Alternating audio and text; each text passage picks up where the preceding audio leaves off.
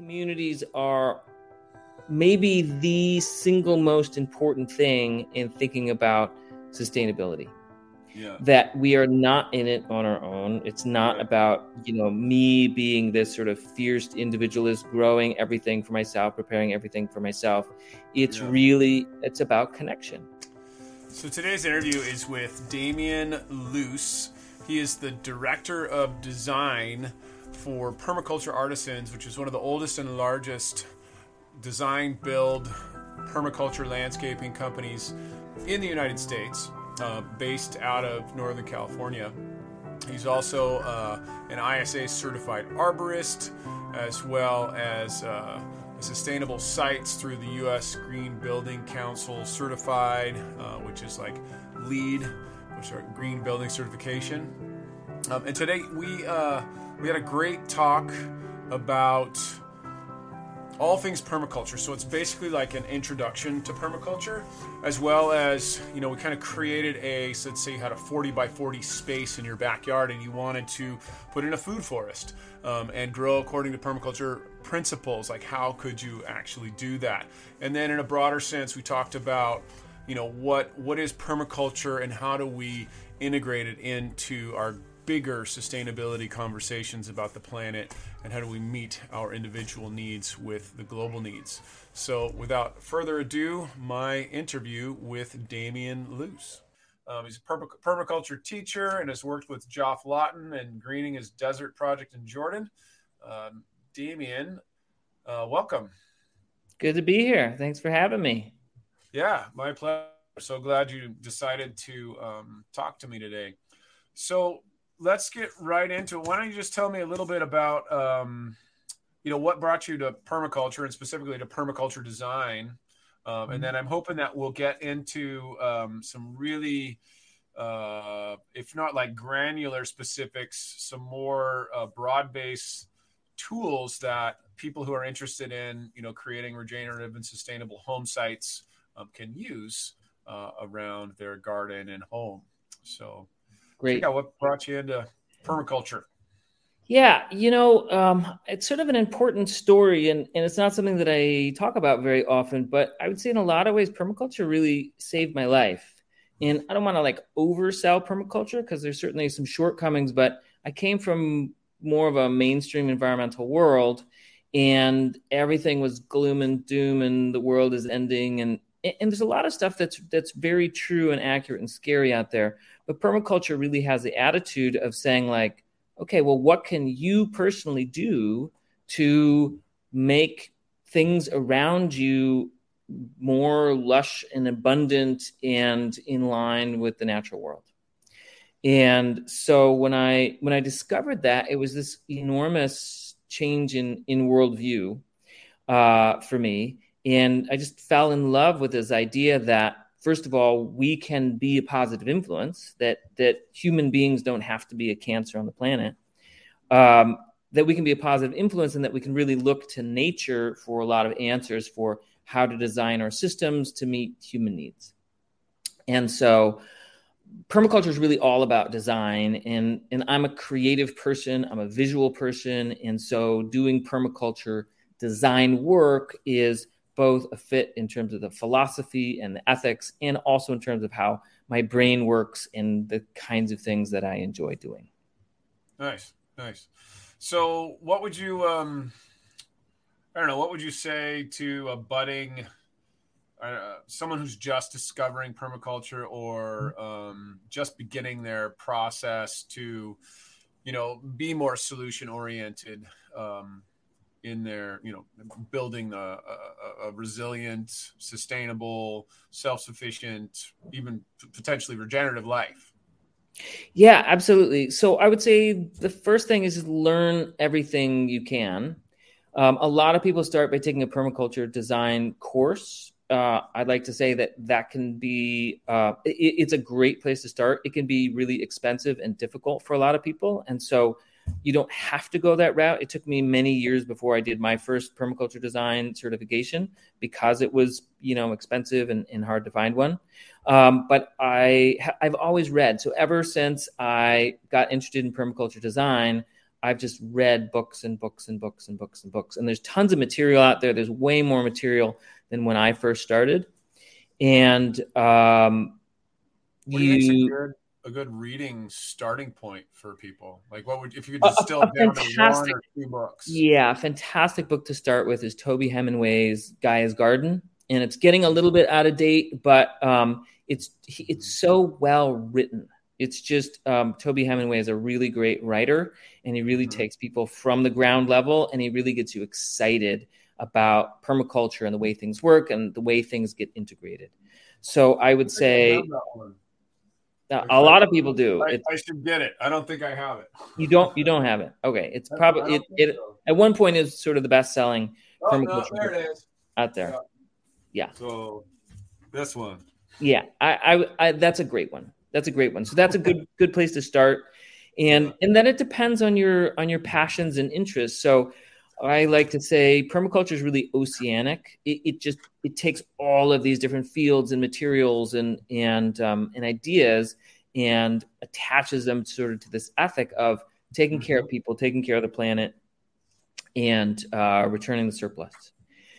Right. And so, I've read books on gray water. I've read books on rainwater. I've read books on earthworks and swales and things like that. I've read books on food forests. There's a lot of social permaculture books that are out now. So people who are really interested in that realm can read that stuff.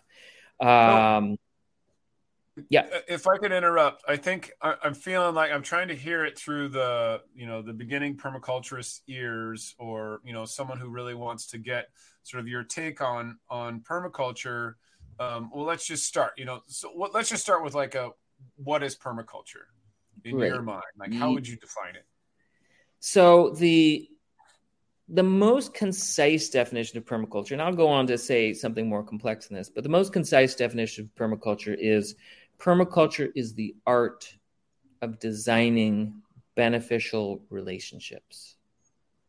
Good. And so in that definition, we have that it's an art, that it's about designing things, and it's about connecting things together to create more harmony and synergy.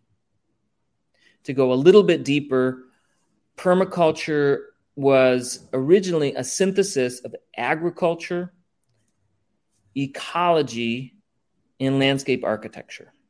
Mm-hmm. And so originally it was about growing food in a way that works the way that nature works, by using land design tools that can be replicated.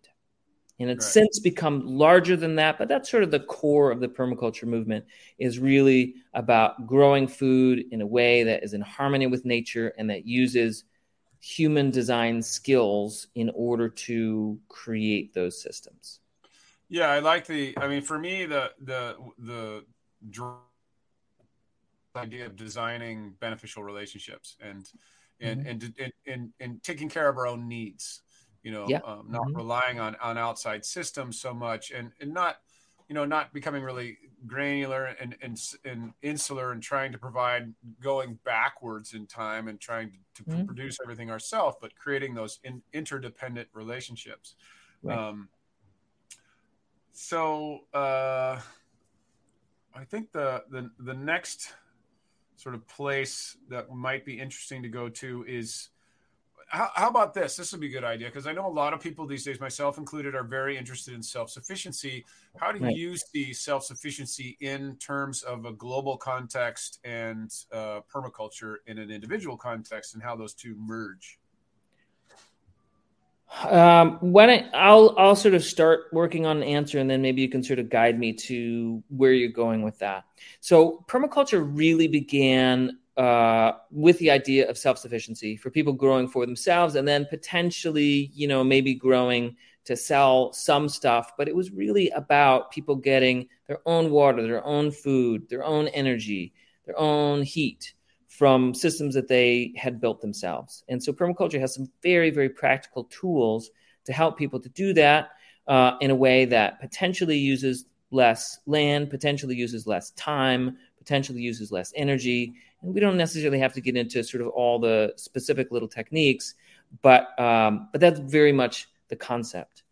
And it has Bill Mollison, who's one of the original founders, really spread it all over the place and went and taught all over the world. And one of the really exciting things about permaculture is it has techniques that are really adaptive to, let's say, people who have very little money and have very little resources, that they can often use these techniques. It doesn't necessarily involve a huge input of time and effort and capital in order to do these sorts of things.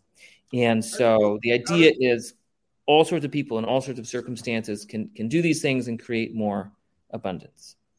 I guess where I was going with the question is, clearly we're not going to produce everything that we need on an individual basis, and nor would we really want to. It's not really efficient for me to try to produce everything that I need, or for you to try to produce everything that you need. Right. So I guess I'm particularly interested in, what is that area where, like, how much self-sufficiency, and where is the level of, individual self-sufficiency, community self-sufficiency, and how do we, I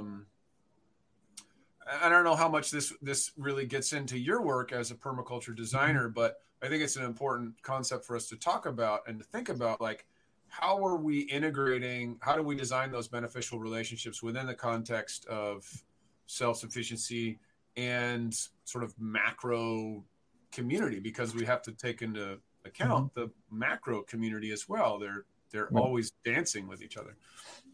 Yeah, well, I think self-sufficiency, I haven't fully developed this concept, but basically you can look at things on two different levels.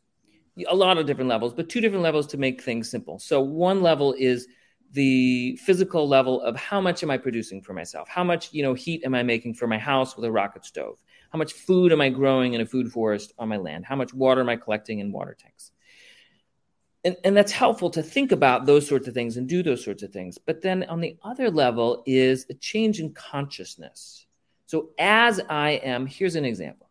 As I am collecting rainwater, I start to realize just how much water I am using for my personal usage and for, let's say, my food forest. And I'm doing some irrigation in my food forest because I live in a very dry summer climate. And so then there's sort of this change in consciousness of, like, oh, here is how I am using water, and here's how I'm engaged in the water system. What else is involved in this water system? Who else is involved in this water system? How does that sort of thing work? And another example. So I have recently gotten my house off of fossil fuels. So we have an electric house, we have solar panels, and I'm starting to get a consciousness of, like, okay, how much energy do I actually use? How many solar panels does it actually take in order to produce enough energy for myself? So there's the physical level of my house, but then there's my understanding, and then I have conversations with other people about that energy. And what I'm doing in my own house inspires other people to do things. And so there's a change in their consciousness, which then also changes the physical reality because they start doing things. And so how much self-sufficiency do I need to have, or another person needs to have? It depends so much on individual circumstances. Like if we're talking about somebody in a very impoverished country, a lot of self-sufficiency, producing a lot of their own food may be very practical and useful. Right. If we are talking about, who's listening to this podcast, it may very well be people in a first world context who might not be wealthy, but let's say have legitimate access to food a lot of the time. And so the primary objective isn't necessarily, oh, well, I'm having hunger related issues. But it might be, hey, I want to have a better impact on the planet than, supporting McDonald's or whatever. It makes me think about when you were saying that we have a spring box, and so and we live in a dry climate. As we're out in the woods of Northern California now, on a larger property, and so I become very conscious of the water cycles and the permaculture, slow it, spread it, and sink it idea, and I'm trying to get to a plan to get into my upper watershed with my neighbors to try to slow and spread and sink so that my aquifer stays charged in the dry months. But it makes me think about from a permaculture design standpoint, that what you're talking about, the human capital part of developing a deeper relationship with place and with Mm-hmm. the life systems. And I don't really have anywhere to go with that other than personally, I've seen it change me and just the way you're talking about, and the way that I'm much more connected to the life cycles, and personally the way I enjoy trying to grow more of my own food and seeing how much food I take, and how Mm-hmm. many times do I have to go to the store, and how many times do I have to leave the site, and that. But on the other side of that, the self sufficiency, there's a Gandhi saying, that first you must become independent, and then you can become interdependent. And I think it's powerful. I think having that sense of self-sufficiency is a powerful symbol to the world, and I think it changes our own consciousness about ourselves. And I will say the first area in which I am self-sufficient, in a sense, I don't want to oversell it again, but like having enough solar panels on my house to fully run my house 10 months out of the year changes my consciousness, like that really feels good. That feels empowering. That feels like something that I want to share with other people and help other people. And so makes permaculture me can do think that with like lots of areas. What's it that? makes me think like there should be permaculture financial advisors to help people, get out of debt. So Yeah. they're conscious of their consumption, and that designing a beneficial relationship rather than a positive negative relationship Yeah. with debt Yeah. and the whole cycle. Another piece that I want to say about this, I think is really important, is going through that personal process of transformation and becoming more independent. It really teaches you about the larger system. And it makes you much more conscious about how all of these larger pieces Yeah, work and what needs to change on the larger level to make things easier. So I do a lot of technical water design. We're looking at water tanks and seeing some of the barriers to people installing those. How can we change those in a way that makes it easier for other people? right. It also makes me think about, we watch a lot of Business Insider, Worldwide Waste, Why It's So Expensive and Still Standing series, and there was one on the Madagascar vanilla, and it just kind of blew my. And we've been watching so many of these, and for so many things we take like, you know, that's the one that's coming to mind. But there's so many things that you look around your house that are coming from all across the planet and have this amazing amount of energy put into it. The Madagascar vanilla takes an incredible amount of people. It's got to be precise. They hand pollinate the orchid, and there's all kinds of theft, and people are trying to steal the right vanillas, and then there's ecological costs of the forest versus the farming. Yeah, and I would say that's a core piece of what permaculture is permaculture helps to take people who might otherwise be primarily consumers and really helps turn us into creators, both for the benefit of ourselves and for the benefit of people around us. And again, not only does that create a physical change, but that really creates a change in consciousness of how we view ourselves. And I think we view ourselves in a much healthier way when we see ourselves as generative, not just consumptive. Yeah, exactly. That's great.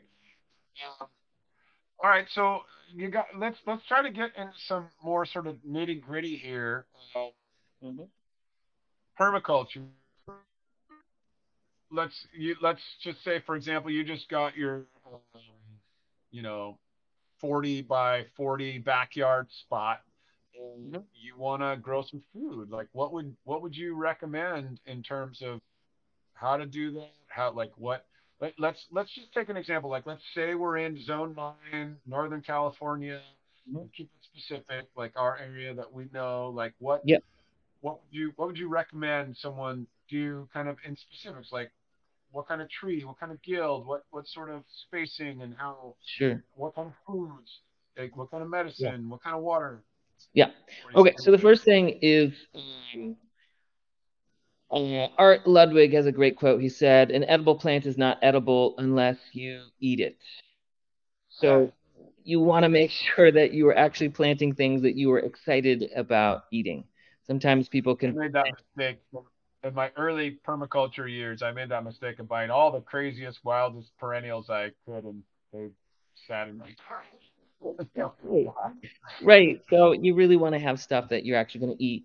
And another principle of that design is not just like the plants that you're picking, but actually where it's located. So you want to make sure you're locating stuff in a place that you're going to see frequently and that you're going to want to go out into and enjoy and be part of that. A lot of people have vegetable gardens that are sort of in the back corner of their yard and they don't go there and they just have maybe they have vegetables that they planted originally and the vegetables just sort of rot because they never get out there and harvest.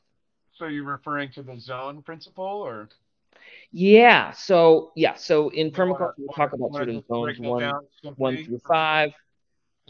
In a small suburban backyard, it works somewhat differently than if you have, a 10-acre ranchette or something like that. But yeah, you want to think about where you're traveling frequently, where you're likely to go, and what you're going to see. So if you have, let's say, a vegetable garden, there's a lot of times in a practical way in permaculture, we'll have a vegetable garden close to the house, or like if you have a chicken coop, it's on your way to your chicken coop or your compost pile or something along those lines. In our part of the country, you have to have protection against gophers, or you're not going to get annual vegetables. It's just sort of the reality of gardening. And so And commonly we are raising our vegetables in some sort of raised beds, where that's there's zone one, right? that would be zone one. Yeah, Mm-hmm. sort of protection from the gophers. And what you grow in there depends on again what you like to eat. If you want to get really permacultural about it, it's nice to combine plants that are going to be beneficial for each other. So for instance, you can combine plants that are heavy feeders with plants that fix a lot of nitrogen. So corn and beans are sort of a classic example. um, Can I interrupt for a second? Can you just do a quick breakdown of the complementary plant types for people? Because that's a really interesting concept with which yeah, most people don't understand. totally. So, in terms of your annual vegetables, but also in terms of, let's say, fruit and berry and nut bushes and things like that, you want to think a little bit about how much nitrogen. So, nitrogen is sort of the primary nutrient that plants are taking in. They take in a lot of nutrients. Nitrogen is the biggest one. And plants will use Can I up a can lot I of it. can I tell you what I recently realized and learned from my own journey that kind of blew my mind is Sure. that Yeah. we're the same. Like we're we take in nitrogen. You know, when they have people on, I learned this when they have people on feeders, they Yeah. have to calculate the correct amount of nitrogen. And in us, we call it protein because the Right. protein's built up of the nitrogen. Right. But I found Mhm. that fascinating that it's everybody's just feeding. We all need this Yeah. primary nitrogen source, and we just happen to get it in Yeah, different yeah, ways. totally. It's really fascinating, sort of how it all ties together. When we're talking about soil, we call it nitrogen. When we're talking about our diets, it's protein. You're exactly right. Yeah. And so the plants uptake the nitrogen. They make protein in their own bodies in order to do all the things that proteins do. And it's Mm-hmm. something that gets used a lot, and different plants use it at different rates. And so something like corn uses a lot and will suck it out of the soil. Something like beans puts a lot of nitrogen back into the soil.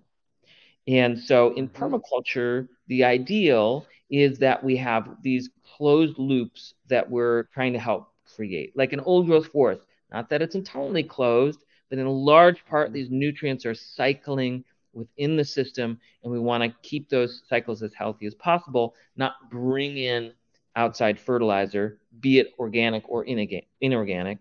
Um, we want nature to try to do that work for us as much as we can. You know that brings up an interesting concept. So you're calling it a closed loop, and I totally agree with the closed loop. But it's also this just occurred to me. It's also taking this idea of being a creator from Mm-hmm. just your own creation to you're trying to make your whole landscape be creative. Instead of being a depletive system, it's an Right, expanding system in terms of its life and biomass and right. diversity and generation. It's a really neat way to think about it. I've never thought about how we're trying to not only create ourselves as creators, but create our whole home space as a creative home space. Yeah, actually, that's a really fantastic point. And so instead of having a consumptive landscape that you constantly have to mow Yeah, and right, fertilizer and all these out, all these resources into, and right, your landscape yeah, itself is a consumer, you're trying to create a right, generative and beyond generative, which is yeah, regenerative. And so basically yeah. the definition of regenerative, and you probably you know this, but sort of for your audience, a regenerative system is not only a system that generates, but is capable of reproducing itself. And that's a tall And order, and nature actually does that. pushing out life and biomass and nutrients Yeah, and everything else. yeah. And so just to return back to our basic companion planting. I don't know exactly Mhm. what you call it in permaculture, but Yeah, so we've got our nitrogen fixers like our beans. right. We've got our heavy feeders like our corn, and then we're Yeah. going to have like our deep accumulator. Which would you want to Yeah. explain a deep accumulator? Yeah, so the concept of a dynamic accumulator is a term that you often hear in permaculture, and the concept is that these are plants that have deep roots and they bring up nutrients from the subsoil and they bring it up to the surface and then make that available to other plants in the area. Um, so plants need a lot of nutrients besides just nitrogen, and they get it from the soil. Some soils have more of these nutrients than other soils do. And the concept with dynamic accumulators is they help the other plants in the area by bringing these nutrients up from the subsoil. So you have that for enriching the So soil. You have plants that may create mulch. and those ones would be bringing it up and making it available in the root body, and then also bringing it up in the leaves, and then just cutting them Yeah, down and dropping them on the as mulch. Is that or yeah. and So is comfrey that is sort of like the ultimate classic example of this in permaculture circles. That comfrey has very deep roots and they have really great leaves that are easy to chop and compost. And so as they break down, the idea is right? that they are feeding the soil. I'm not And enough of that's a kind of your. Go ahead. I say I'm not enough of a scientist and researcher to give you all the details for how that works or when that works or whatnot. But that's the basic concept is that you want plants to help um, feed the soil, so you're not just putting outside fertilizers onto it. Right. And so we have basically your nitrogen fixers, your deep accumulators. You've got your feeders, which are going to be your corns and stuff, and then your insectiaries, right? Those are the kind of Right. the four that I know. I don't know if there's more than those. Yeah, so let's talk a little bit about the insectary plants. So, two categories of insectary plants. One kind of insectary plants is what you might think of as just sort of adding to the abundance of plants that are going to bring in things like bees. There's lots of different things that would help pollinate flowers.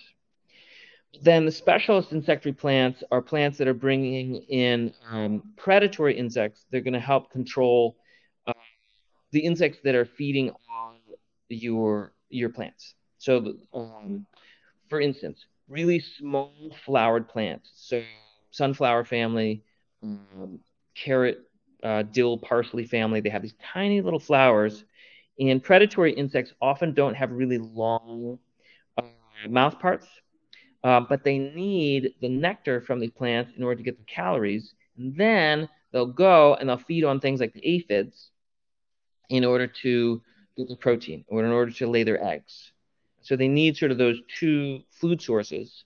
And if you have the specialist insectary plants, then you're more likely to get those predatory insects and you're more likely to have those predatory insects stay in your backyard.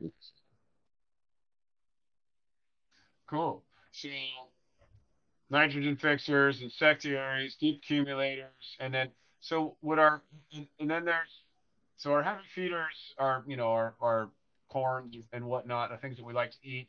And then is there another? I'm trying to remember now. Just like a biomass accumulator, like for mulching and Is Yep. that Yep. You considered can have one of the types? plants that are really good for mulching, and it depends a lot on your soil, but generally we're trying to increase the carbon content of the soil over time. And so anything that is really useful for um, uh, producing a lot of biomass, and then that biomass breaks down relatively quickly, would be a good mulching plant. What's a good biomass plant for our area? Let me think. I mean, comfrey is kind of the classic one, and comfrey just doesn't take a lot of work. They produce a lot of leaves. They respond really well to getting Right, chopped. So there's all those things. right. One thing just to warn your audience about is whenever you put in comfrey, make sure that you're really happy where it is because it's pretty much it's very Yeah. difficult. Yeah. So, uh, consider that carefully, but it is a very Mhm, useful. mhm. And then so in our imaginary beginner permaculture backyard now, we've got raised bed garden with gopher screen on the bottom in zone one, which is right when we come out the door. Maybe we got a chicken coop kind of just past it, and then in the back corner of our suburban lot, what are we gonna put back there? Let's just say that the back corner is the north side of the property. Keep it simple. Sure. Okay, great. So north side, in theory, should give you some good southern exposure. Obviously, it'll depend on slope. So the classic thing with permaculture is Let's say it's a southern slope. It's the north side of the southern slope. It's a gentle southern slope. great, great. So we've got some good sun. So we got some good sun. So sort of classic in permaculture world is a food forest, and the food forest is one of the most central technologies, you might say, that permaculture has put forward. And the concept with the food forest is this is a ecosystem that mimics the natural world in certain ways and produces a lot of abundant food for people. That it is far, far more diverse than you would typically get in an agricultural food system or even in a typical backyard, and that the different parts work with each other. So we just talked about sort of these different um, plant groups. So you would have all those plant groups represented. You would have your big edibles. So a lot of times the core would be fruit and nut trees. You'd have nitrogen fixing plants, which also may produce food, or they might not. Insectary plants and dynamic accumulators, they're all sort of blended in there with consideration for, You yeah, go ahead. with consideration for what these plants need in terms of sun and nutrients and water. So you want to be careful to not necessarily overplant everything So because could you that's what really kills lay stuff. out an example? Maybe tell people what how you would define a guild, and then give them Yeah, like an example guild, like maybe an apple tree guild or something more interesting like a walnut guild or something like that. That would work in this kind of zone nine-ish sure. climate. Okay. Um, let's see. So I live in Sebastopol, and Sebastopol is famous for specifically Gravenstein apples, but apples. Now people know it for wine, but it used to be apples were really the king, and so we could just start with an apple tree because apples are sort of a universal northern hemisphere food. So when I'm planning for people's backyards, a lot of times I like to do multi-graft apples. So you have a bunch of varieties on one tree for a couple of reasons. First of all, apples are really tricky for pollination. You need another kind of apple to pollinate your apple tree. And so if you have a multi-graft, they will pollinate each other. The other thing is a lot of times if you have a full-size apple tree, there's just way more apples than you can possibly use yourself. And so if you have a multi-graft tree, then you have fruit coming in for many months. Uh, and so it sort of spreads out that harvest for your family, and that's really useful. So with the apple tree, it's good to have some nitrogen fixers because as it's producing the apples, it's using up some of that nitrogen. Um, if you can get a hold of it, a really nice bush to get is a gumi. A gumi is a high nitrogen fixing bush that also produces edible berries. How And do you spell so it? you Goumi.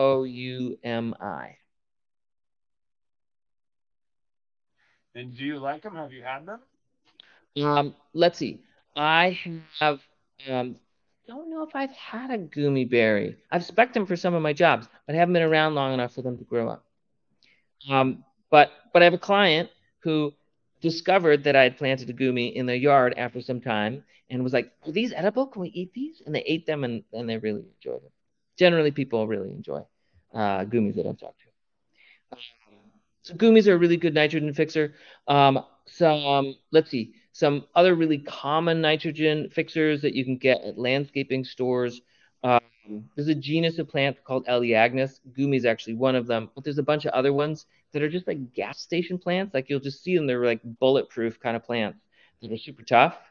And they have berries that you can eat. They're not necessarily super exciting to eat, but they're just a low water, super hardy plant that they're not delicate. They can take a lot of abuse and they'll keep producing. You can also get edibles, things like scarlet runner beans that are perennial and they'll produce food and they also will. And then, so let me say something about guilds. I think a lot of times people have ideas about sort of specific guilds for specific trees, and I think there's some truth to that. But a lot of times we're talking in generalities. Like we have a tree that produces food, something that produces some nitrogen.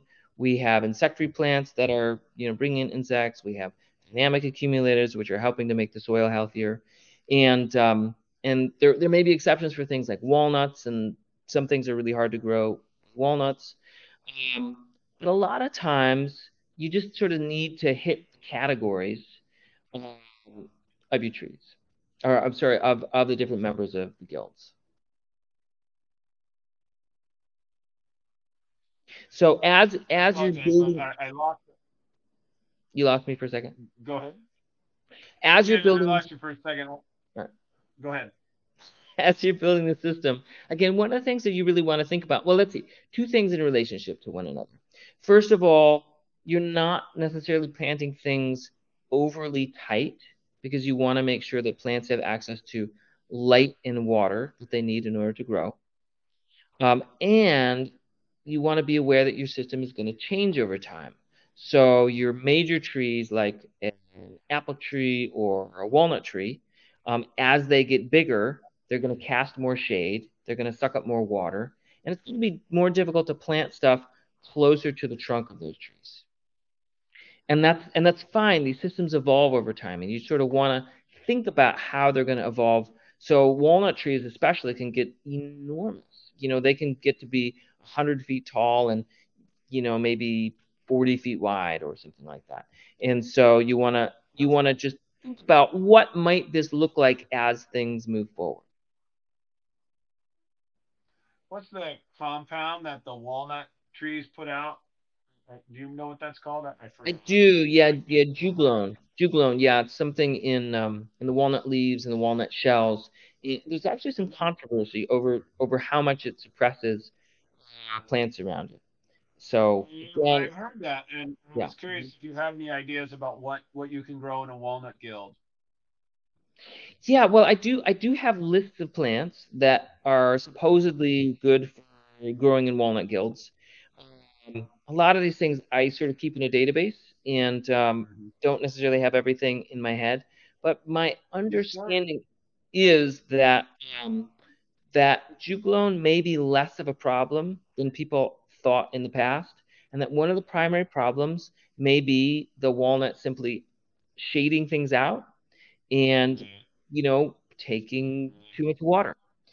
And so you really need to take Yeah. those things seriously, and you need to Yeah, have that's enough really space. interesting. I've heard that too. You really want to make sure that there's enough space so the plants are getting their needs met. In permaculture systems, plants that do well in part shade and full shade can be incredibly useful because you end up creating a lot of shade with all the trees and shrubs and whatnot. So here's a great example. We put a lot of currants and gooseberries into food forest designs because currants will produce fruit really well in part shade conditions. There's another Gooseberries as one. well. Say it again.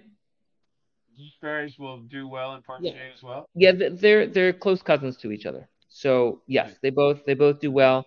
There's an American native fruit called pawpaw from the Appalachians. Pawpaws do well in part shade. And so it's helpful to sort of get a list of those plants that that do well in the part shade or full shade conditions, because most of the things we think of eating are really full sun plants. And if you plant them with too much shade, they're just not going to be productive. They're not going to be happy, and they're not going to produce the fruit that you want them to produce. Same with water. You want to Okay, really have great. a water system set up so that things are getting enough water so that they will be productive. So let's talk about just a little bit. So in our imaginary design here of our suburban backyard and the gentle south slope facing slope, and the north is in the very back of the yard, and we've got our raised bed garden by the house. We've got our chicken coop off to the right, and then in the back we've got our apple guild and maybe a walnut guild right next to it, and it's got gooseberries and currants, and it's got some comfrey, and it's got some insectary.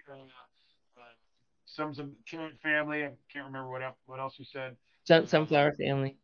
Sunflower family, and so now we've got all that. We probably are doing this backward, but before that, we've probably created some swales or some rainwater catchment or both. So why don't you talk a little bit about that aspect of the food forest design? Yeah, right. So you really want to plan for the water ahead of time and not try to go back and do it later. And so permaculture is famous for shaping the earth in order to slow spread and sink the water. So modern engineering tends to design systems to get the water off of the property as quickly as possible. We're really doing the opposite. We're really trying to get the water to go into the ground so that you're charging the ground so that the plants can use that water. Swales and rain gardens are the primary tool for that. And so you're thinking about where that water comes from off of hard surfaces oftentimes. So driveways, sidewalks, patios, roofs, garages, and looking at those. Yeah, I lost you. Okay, Can you hear me? I can hear you right now. Okay. Hold on one second. I'm gonna go see if we can turn off a device in the house because I'm losing it and it's hard for me to follow what you're saying. Hold on one second. Yeah.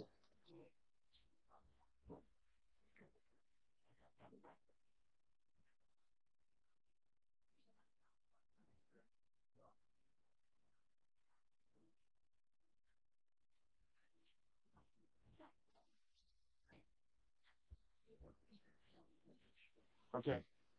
All right. All right. Well, I don't know sorry. what all we missed, but so you're shaping the Hopefully land it's in all order to slow spread and sink the water. You're thinking about your water sources. So where's the water coming from? Garages, roofs, driveways, sidewalks, things like that. And putting it into these basically depression in the ground. And then thinking about what happens when that depression overflows. Where does it go next? Where does it go next? Where does it go next? Seeing how much water you can infiltrate. You do want to be aware that sometimes when plants get super saturated with water, they can get some root diseases. And so you got to look at your particular soil type, see how fast it's draining, look at how much carbon is in the soil, see if you have plants that are well adapted to wet soils or not. Generally, your trees you're planting on the berms so that they're not in the bottom of the swales, because that's bad for most trees, not all trees. What's an Um, example of a tree that can handle moisture? Valley oak does fantastic with a lot of moisture. Pears, among sort of the common edibles that we know, pears tend to do pretty well with wet feet. And what are Walnut, I would say walnuts probably do pretty well in general. what are the ones that do really poorly with wet feet? Um, Common ones. yeah, I'm trying to think of what is super sensitive. I'd be really careful with cherries in general. Cherries are very susceptible to a lot of diseases. What else really gets a lot of? Um, What about an apple? I'd be careful with apples. Like again, like if you plant it on top of the berm, you're good. You're especially trying to really take care of the root crown, so where the roots stem. What happens in the more peripheral roots is less important than really where the root crown is. And then in this climate where we're Mediterranean seasonal, Mm-hmm. does it matter that the roots are like soaked all winter long somewhere? Or do you have to worry about that too? It's a good They're dormant question. in the winter. Well, it depends. It depends on the tree. It depends on your soil type. So, for instance, if you're in a really heavy clay soil, it's a very different experience for those roots than if you're in a sandy soil. If you have a really high water table, if you're like down in the flats right by a river, it's a very different situation than if you're high up on a slope on some hill. Yeah, yeah. Of course. Of course. You know, so Well, let's say worst case scenario, clay soil, a lot of water. yeah, so clay soil, a lot of water. First, a couple of things. First of all, you want to add a lot of organic matter to your soil. That's going to help a lot with the drainage.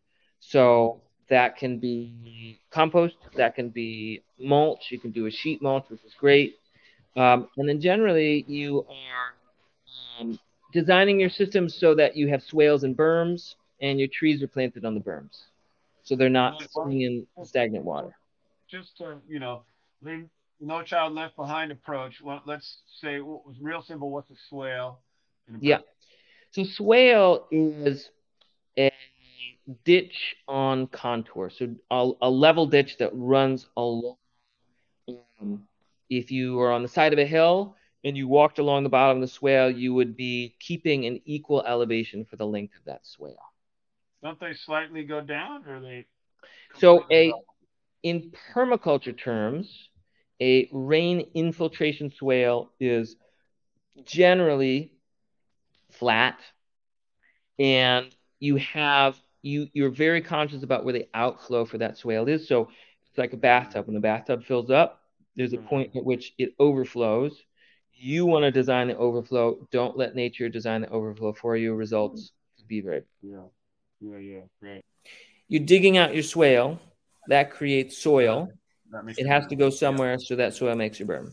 Okay. And then I thought maybe we could just shift gears, and since we have our backyard sort of bird's eye view of a food forest garden back there, what, just from a little bit more of a meta standpoint, like what we already talked a little bit about existentially and spiritually and emotionally, why permaculture is a good thing, connects you back to nature and to your landscape and to people.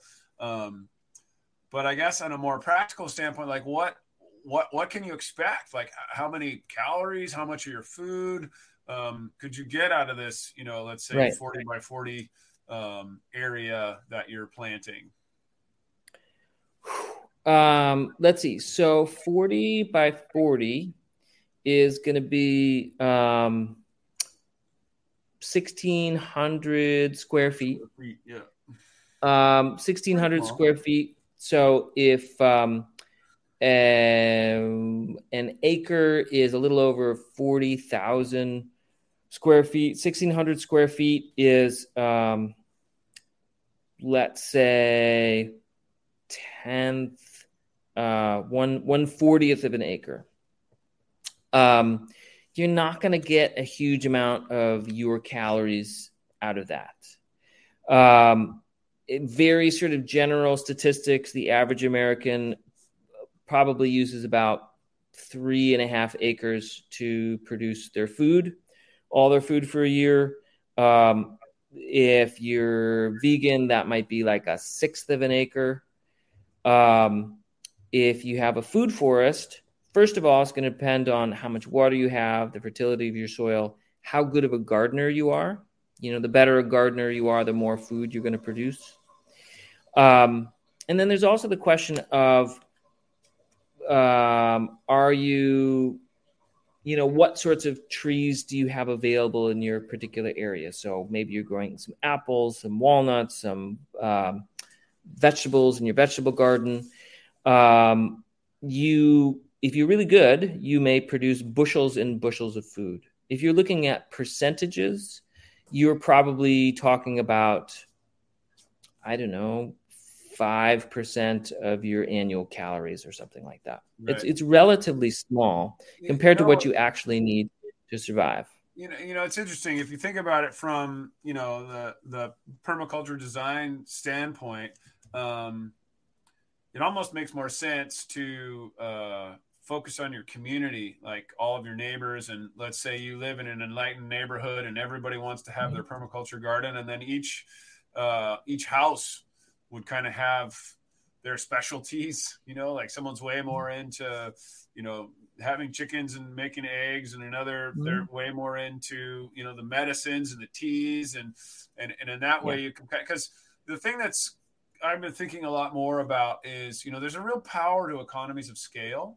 I often think about the epitome of there's two things that to me sort of sum up the mistakes of our recent past, and one is monoculture, and then the other is plastic. So those two things, and obviously all fossil fuels, but those things, and if we just move away from the monoculture into a more polyculture system, like a guild system, but at the same time, we don't want to get rid of the economies of scale and specialization, and the modern the benefits of a modern economic social structure. Those are valuable, and there's not really any reason to get rid of them. We just need to figure out how to create more diversity and integration and beneficial relationships within that. So somehow, like, how do we grow? I think on the one hand, like you're talking about, how it connects you to the landscape, but maybe produces some of your favorite foods that you want, but then maybe also produces some sort of surplus for your community, given whatever your superpower is. Like maybe you're really great with cucumbers and your neighbor's really great with tomatoes or whatever, I totally think that's right. And I think that communities are maybe the single most important thing in thinking about sustainability. That we are not in it on our own. It's not about, me being this sort of fierce individualist, growing everything for myself, preparing everything for myself. It's about connection. Permaculture is really about connection and those beneficial relationships. And I'm trading my zucchini for your apples and all that sort of thing. Right. And it's not just your neighbors, it's larger communities and larger cycles and things like that as well. And I think once we think about permaculture, is not just like what is happening in your backyard, but how you relate to the world and how you're doing people care, earth care, fair share with all of your interactions and getting more intelligent about how to do things, then, permaculture in a lot of ways is sort of growing up and becoming more mature and maybe more deeply addressing the problems of the world than just sort of like my little garden. Fantastic. I think that's a wonderful place to close. We burned almost an hour here, so I'll let you get back to your family, and thank you for sharing all your wisdom this evening. And I look forward to continuing our conversation on some other topics in the future. That sounds great, Mike. Thanks for having me. So I hope that was helpful and you got a lot of value out of that. If you watch this on YouTube, please subscribe to the channel if you want more of this content. So our mission here at the Regenerative Home is to help earth lovers live not only resilient, but also regenerative lives with really practical skills in your home and your garden. Sort of getting out of the philosophical realm and getting really down to the nitty gritty, like how do we actually do what we need to do to provide for ourselves and to care for our planet. So if you want more information about Permaculture Artisans and Damien, I'll put that in the links and the show notes. And please send us questions, comments, comment below on YouTube or wherever you listen to your podcasts, and we will do our best to respond to those and make more content answering your questions so that we can build a more resilient and regenerative future together. All right, have a wonderful evening. Signing out, or day, or whatever time it is that you're listening or watching to this. Ciao.